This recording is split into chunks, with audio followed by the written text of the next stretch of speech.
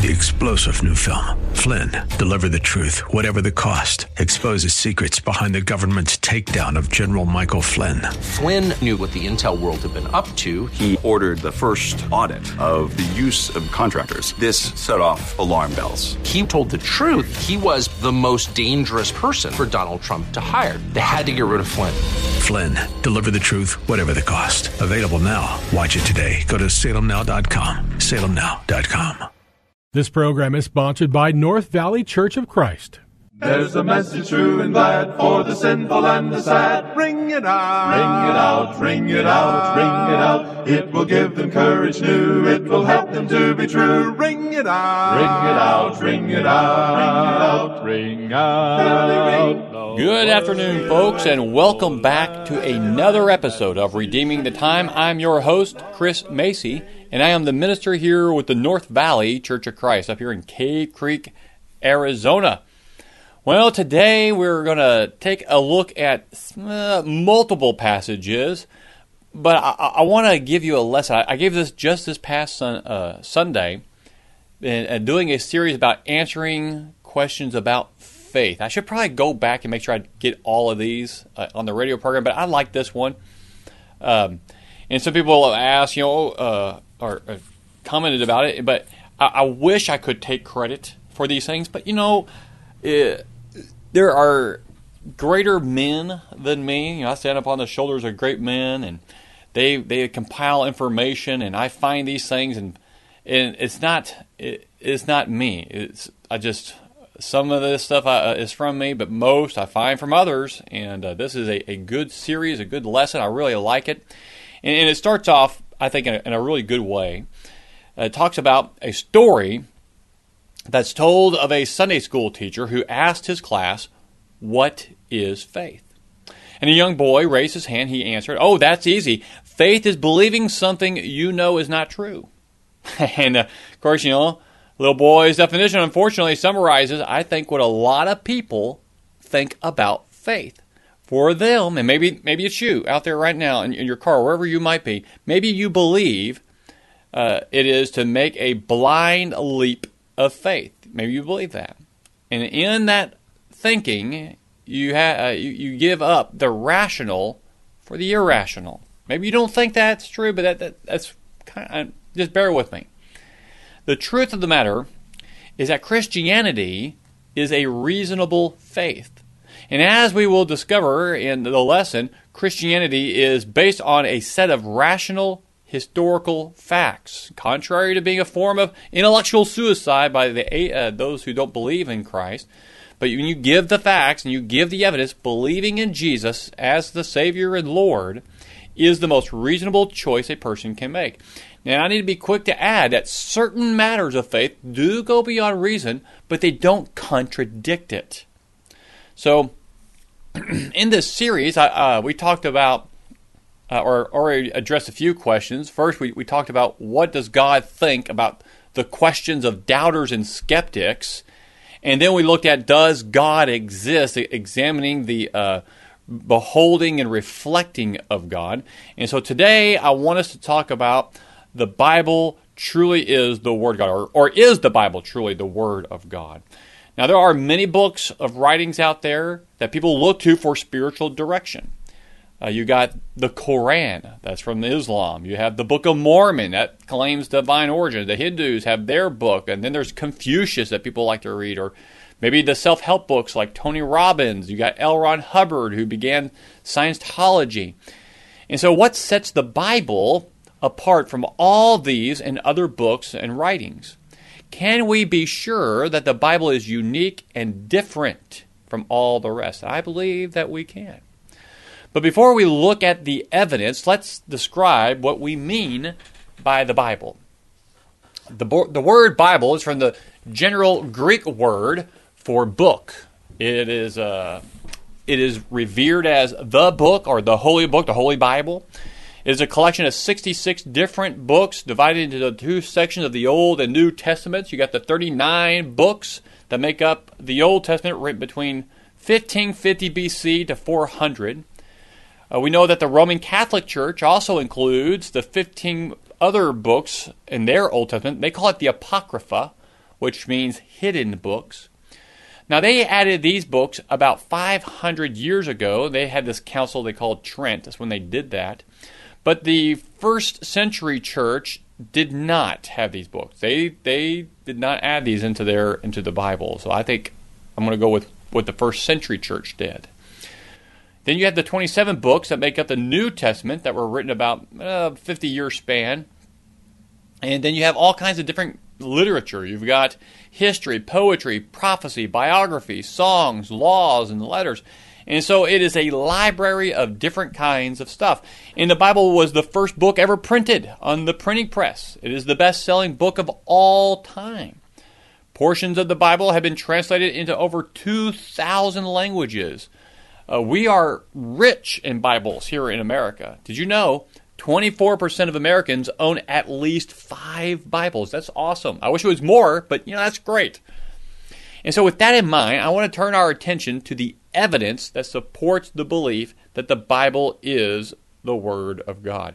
And the evidence for the authority of the Bible falls into two main categories. You got the internal evidence and the external evidence. So we're going to start with internal.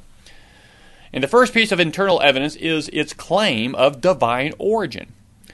Now, there's relatively few books that actually claim divine origin. You'd expect that a book written by God would claim such a thing. But of course, just making that claim does not make it so, does it?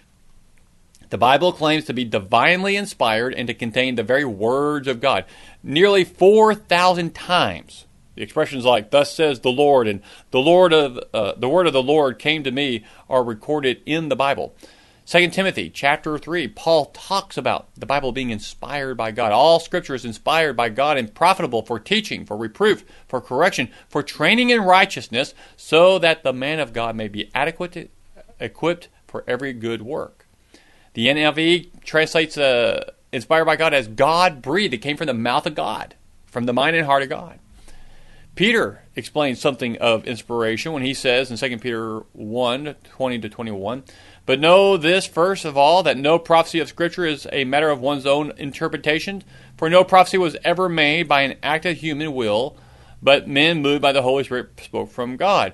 God put this into the minds and hearts of men, and then they put pen to paper and wrote it down. This is an important first piece of evidence. Number two. Now, wait. Now, that piece of evidence, in and by itself, any skeptic that you would talk to or atheist would just say, okay, so what? That means nothing to me. And that's what I want us to look at. We're going to lay out the evidence, and any one of these evidence just sitting by itself doesn't do it. But when you start putting them all together, it becomes irrefutable. And so we have another piece of internal evidence, and that is the unity of the Bible. The Bible was written by 40 different people, like we already said, over a period of 1,600 years, and yet the Bible doesn't contradict itself. It presents a singular message. Call it a miracle, call it providence. It can only be explained by one divine author, God Himself, who is in control of all these things.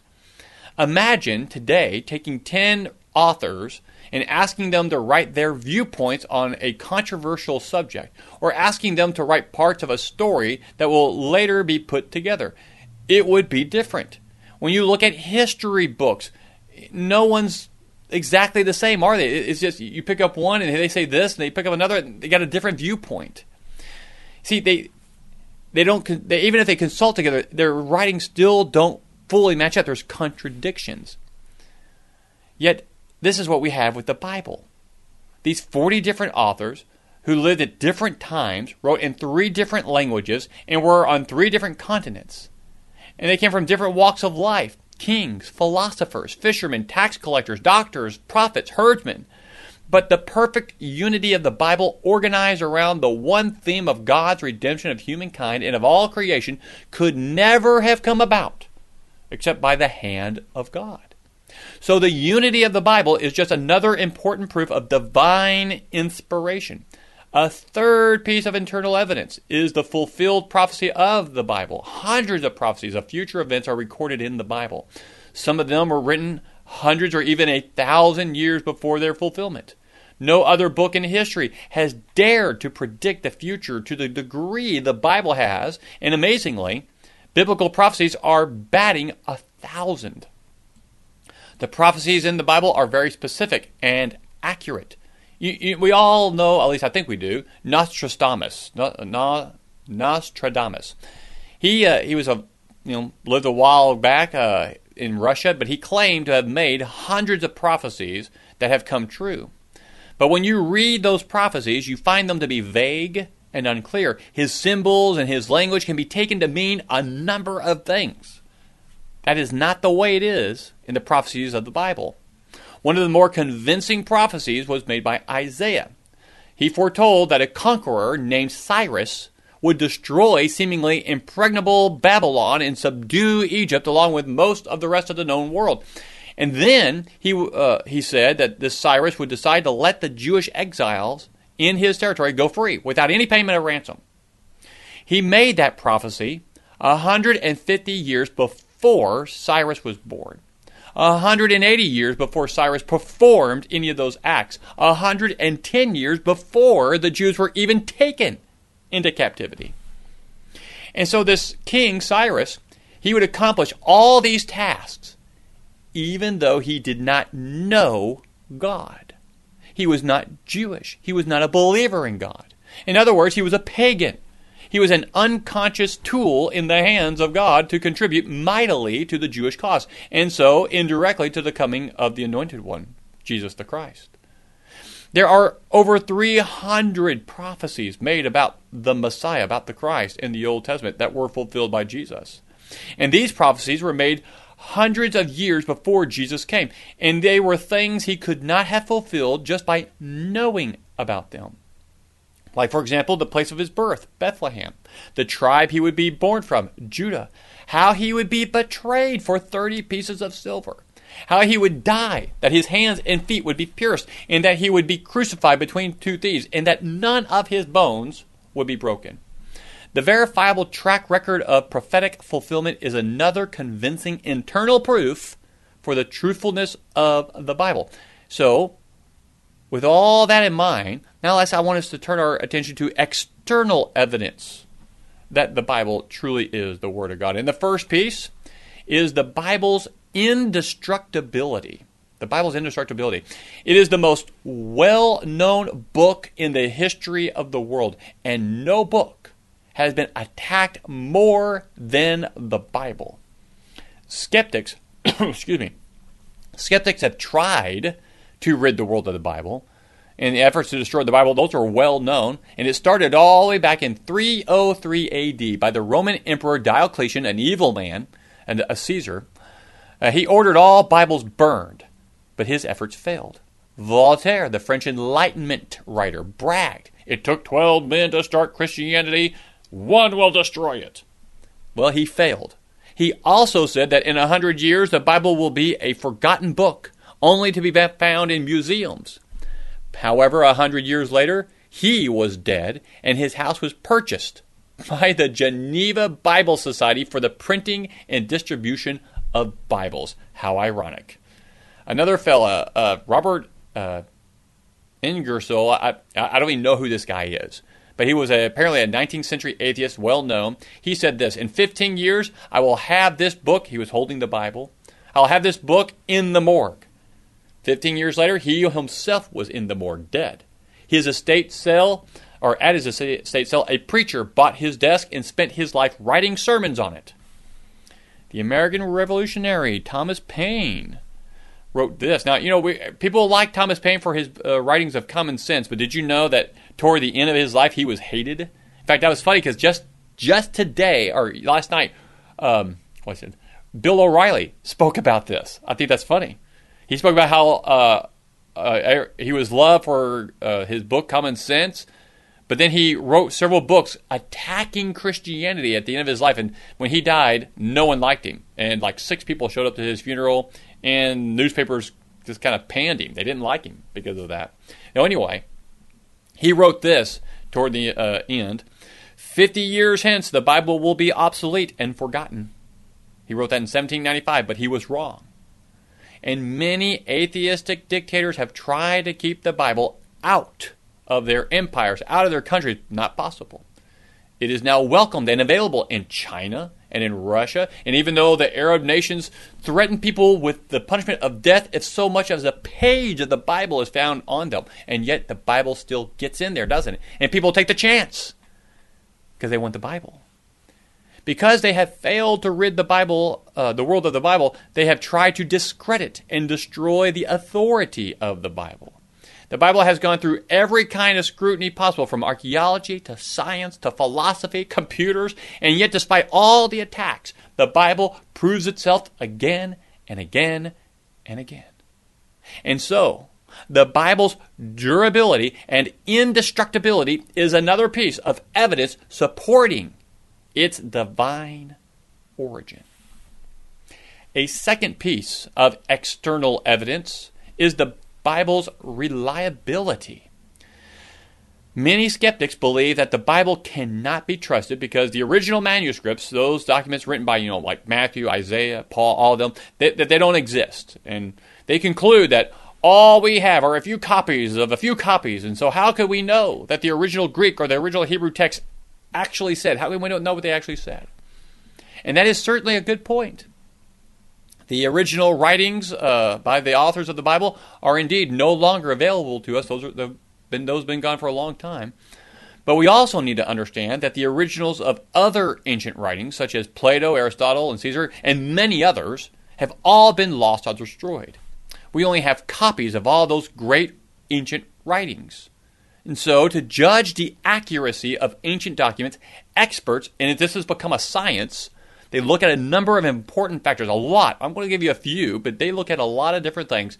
And some of the things they look at is how close in age the manuscripts come to the original, how many copies of the manuscript there are, how close the content of those manuscripts are to one another. And all that is, of course, is a science of its own. And with most ancient writings, relatively few copies are available, and the time span between the original and the oldest copy is pretty great. For example, Plato we only have 7 copies in existence, and the closest to the original is 1,200 years removed. That's a long time, and yet everyone agrees that the chances that the copies we have are 99.9% accurate. That's a good way to say that. The works of Aristotle, 37 copies in existence. Time span, 1,400 years. But everyone agrees that we have the manuscripts of the actual writings of Aristotle, and that they are intact. Same with Caesar's work on the Gallic Wars, 10 copies, closest original, 1,000 years removed. The Homer's Iliad, 643 copies, 500 years span between the original and the oldest. So, how does our New Testament compare? Well, we have almost 25,000 copies. 25,000 copies. And there is only an 80-year span between the original and the oldest copy. Did you know that? Furthermore, we have a fragment, a section of the Gospel of John that dates to around 29 years from the original writing. And this is not including all the times people quote or reference the Bible in that time period. That's amazing. Now, the gap between when the Old Testament was written and our earliest known manuscripts, that's larger than the New Testament. And for a long time, people would always say, well, of course Jesus was able to keep all these prophecies, because the prophecies were written after the events, because that's all we had. We only had Old Testament manuscripts that were written after the events of the New Testament. So, boy, what was your argument for skeptics? Well, that was written after the fact, so of course he was able to fulfill the prophecies. Well, they were able to make that argument until 1948 and the discovery of the Dead Sea Scrolls, in which the oldest manuscripts of the Old Testament were found, and those things were written before Jesus was ever born. And so they took those manuscripts, they compared them to our Old Testament to see how accurate our Old Testament. They thought, we're going to find all kinds of discrepancies, right? No. When they compared, they found only minor misspellings and variant words, but there was none, zero, zilch substantial difference between them. The reliability of the biblical text is a remarkable story, and the fact that the text has been so accurately preserved is another evidence of divine origin. You see how it's stacking up? One after another? All right, the third piece of external evidence is the Bible's historical and archaeological accuracy. No one has ever proved it otherwise. The more we learn of history, the more the Bible is verified, or validated, I should say. Hundreds of statements in the Bible, which in times past have been held as untrue by the enemies of the Bible, have recently been proved by archaeologists. Nelson Gulick, a renounced Jewish archaeologist, states, no archaeological discovery has ever controverted the biblical reference. Dr. William Albright, who was not a friend of Christianity and the foremost authority in the Middle East archaeology in his time, said about the Bible, there can be no doubt that archaeology has confirmed the sustainable historicity of the Old Testament. Sir William Ramsay, a well-known archaeologist and historian in the 20th century, talking about Luke and his writings, he said, I take the view that Luke's history is unsurpassed in its trustworthiness. You may press the words of Luke in a degree beyond any other historian, and they will stand the keenest of scrutiny in the harshest treatment. That's amazing. That's awesome. The important thing to realize is that the Bible is historically and archaeologically reliable, which again is important in establishing its trustworthiness and divine origin. And I want to conclude this with one final piece of external evidence, and that is what we're going to call the dynamic impact of the Bible. The difference the Bible makes in the lives of those who sincerely seek to apply its message. The Bible says this about itself in Hebrews 4:12. For the word of God is living and active and sharper than any two-edged sword and piercing as far as the division of soul and spirit, of both joints and marrow, and able to judge the thoughts and intentions of the heart. Countless lives have been transformed by the power of God's word. Have you ever heard somebody say, I was an outcast, I was a wretched man, a disgrace to my race and a nuisance to the world, until I began to study mathematics and learned the multiplication table, right? No one ever says that. But you probably heard people say that concerning the Bible, how the Bible transformed their lives. It's changed the lives of drug addicts, homosexuals. It's changed the lives of criminals, atheists, and sinners. And I want to share one more story from World War II, the end of it. I could not verify this. Maybe you could. But it has to do with this fellow, war correspondent, Clarence Hill. He gave this testimony. I can never think of the boons and benefits that the Bible invariably brings without thinking of Shimabuku, a tiny village I came upon as a war correspondent in Okinawa. As the U.S. soldiers moved across the island of Okinawa, the soldiers found villages of unbelievable poverty, ignorance, and filth, but then they found a small, obscure community named Shimabuku. And this community was different. The homes and the streets were clean, and the villagers were poised, cultured, and prosperous. Why was it different? Because an American missionary on his way elsewhere 30 years before the war in Japan had paused in Shimabuku. He stayed there long enough to make 2 converts, gave them a couple of hymns, gave them a Japanese translation of the Bible, and he left. They had no contact with any other Christians since. But during those 30 years, that Bible became the guidance of that community. They adopted the 10 Commandments as their legal code, the Sermon on the Mount as their guide to social conduct. The Bible was taught as their chief literature in their schools, and they memorized from it. They had drawn their ideas of human dignity from it, and then their rights and their responsibilities of citizenship from it. And the result was plain to see. For years they had no jail, no brothel, no drunkenness, no divorce, and there was a high level of health and happiness. That's what the Bible did for them. And so if you have an atheistic friend, if you have a friend who is a skeptic of the Bible, work with them where they're at. Don't expect them to go from where they're at to where you're at. That's not going to happen. And in truth, the evidence is only to get them thinking. There's never going to be evidence that's going to make them think, oh man, I'm all wrong and you were right all along. That doesn't happen. The evidence, all that's going to do is get them to think about it. Think of it like this. You give somebody an apple seed, and you give them this apple seed, and you tell them that apple seed is going to grow into an apple tree. It's going to provide for you green apples. They're going to be large, they're going to be lush, they're going to be sweet. It's going to be the best apples you've ever had. And they can take that seed, look at it under a microscope, they can cut it up, they can weigh it, they can smell it, they can examine it, take it to the professionals and experts and talk about it. They can go look to see what other people have done with the apple seed. But that will do nothing for them until they take that seed and plant it themselves and allow it to grow and let it nourish, and they take care of it until it produces fruit and they can taste of the fruit for themselves.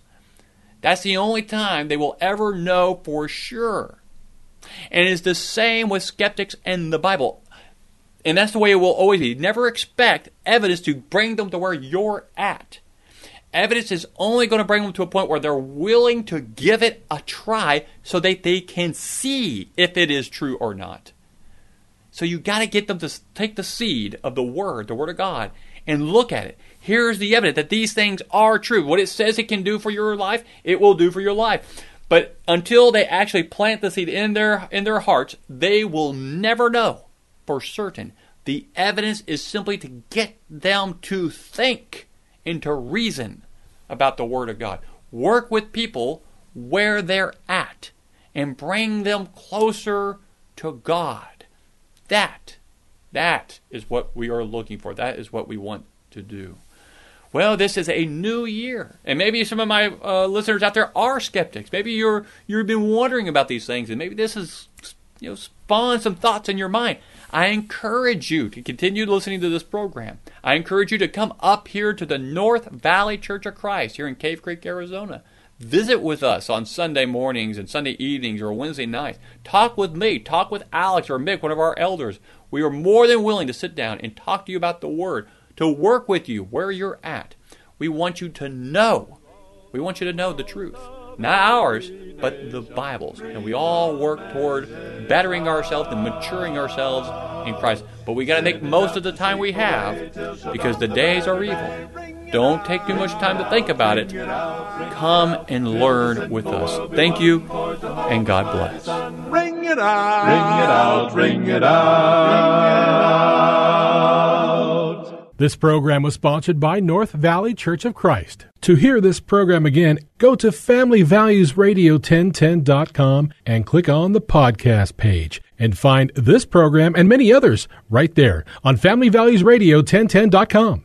3-star General Michael J. Flynn, head of the Pentagon Intelligence Agency, knew all the government's dirty secrets. He was one of the most respected generals in the military. Flynn knew what the intel world had been up to. He understood its funding. He ordered the first audit of the use of contractors. This set off alarm bells.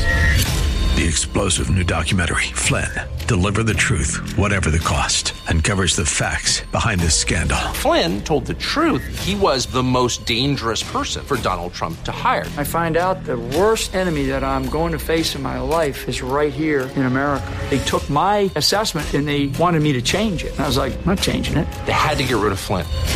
With in-depth interviews, archival footage, and never-before-seen personal records of the man behind the headlines. I just felt like I was drowning. Flynn, Deliver the Truth, Whatever the Cost. Available now. Watch it today. Go to salemnow.com. salemnow.com.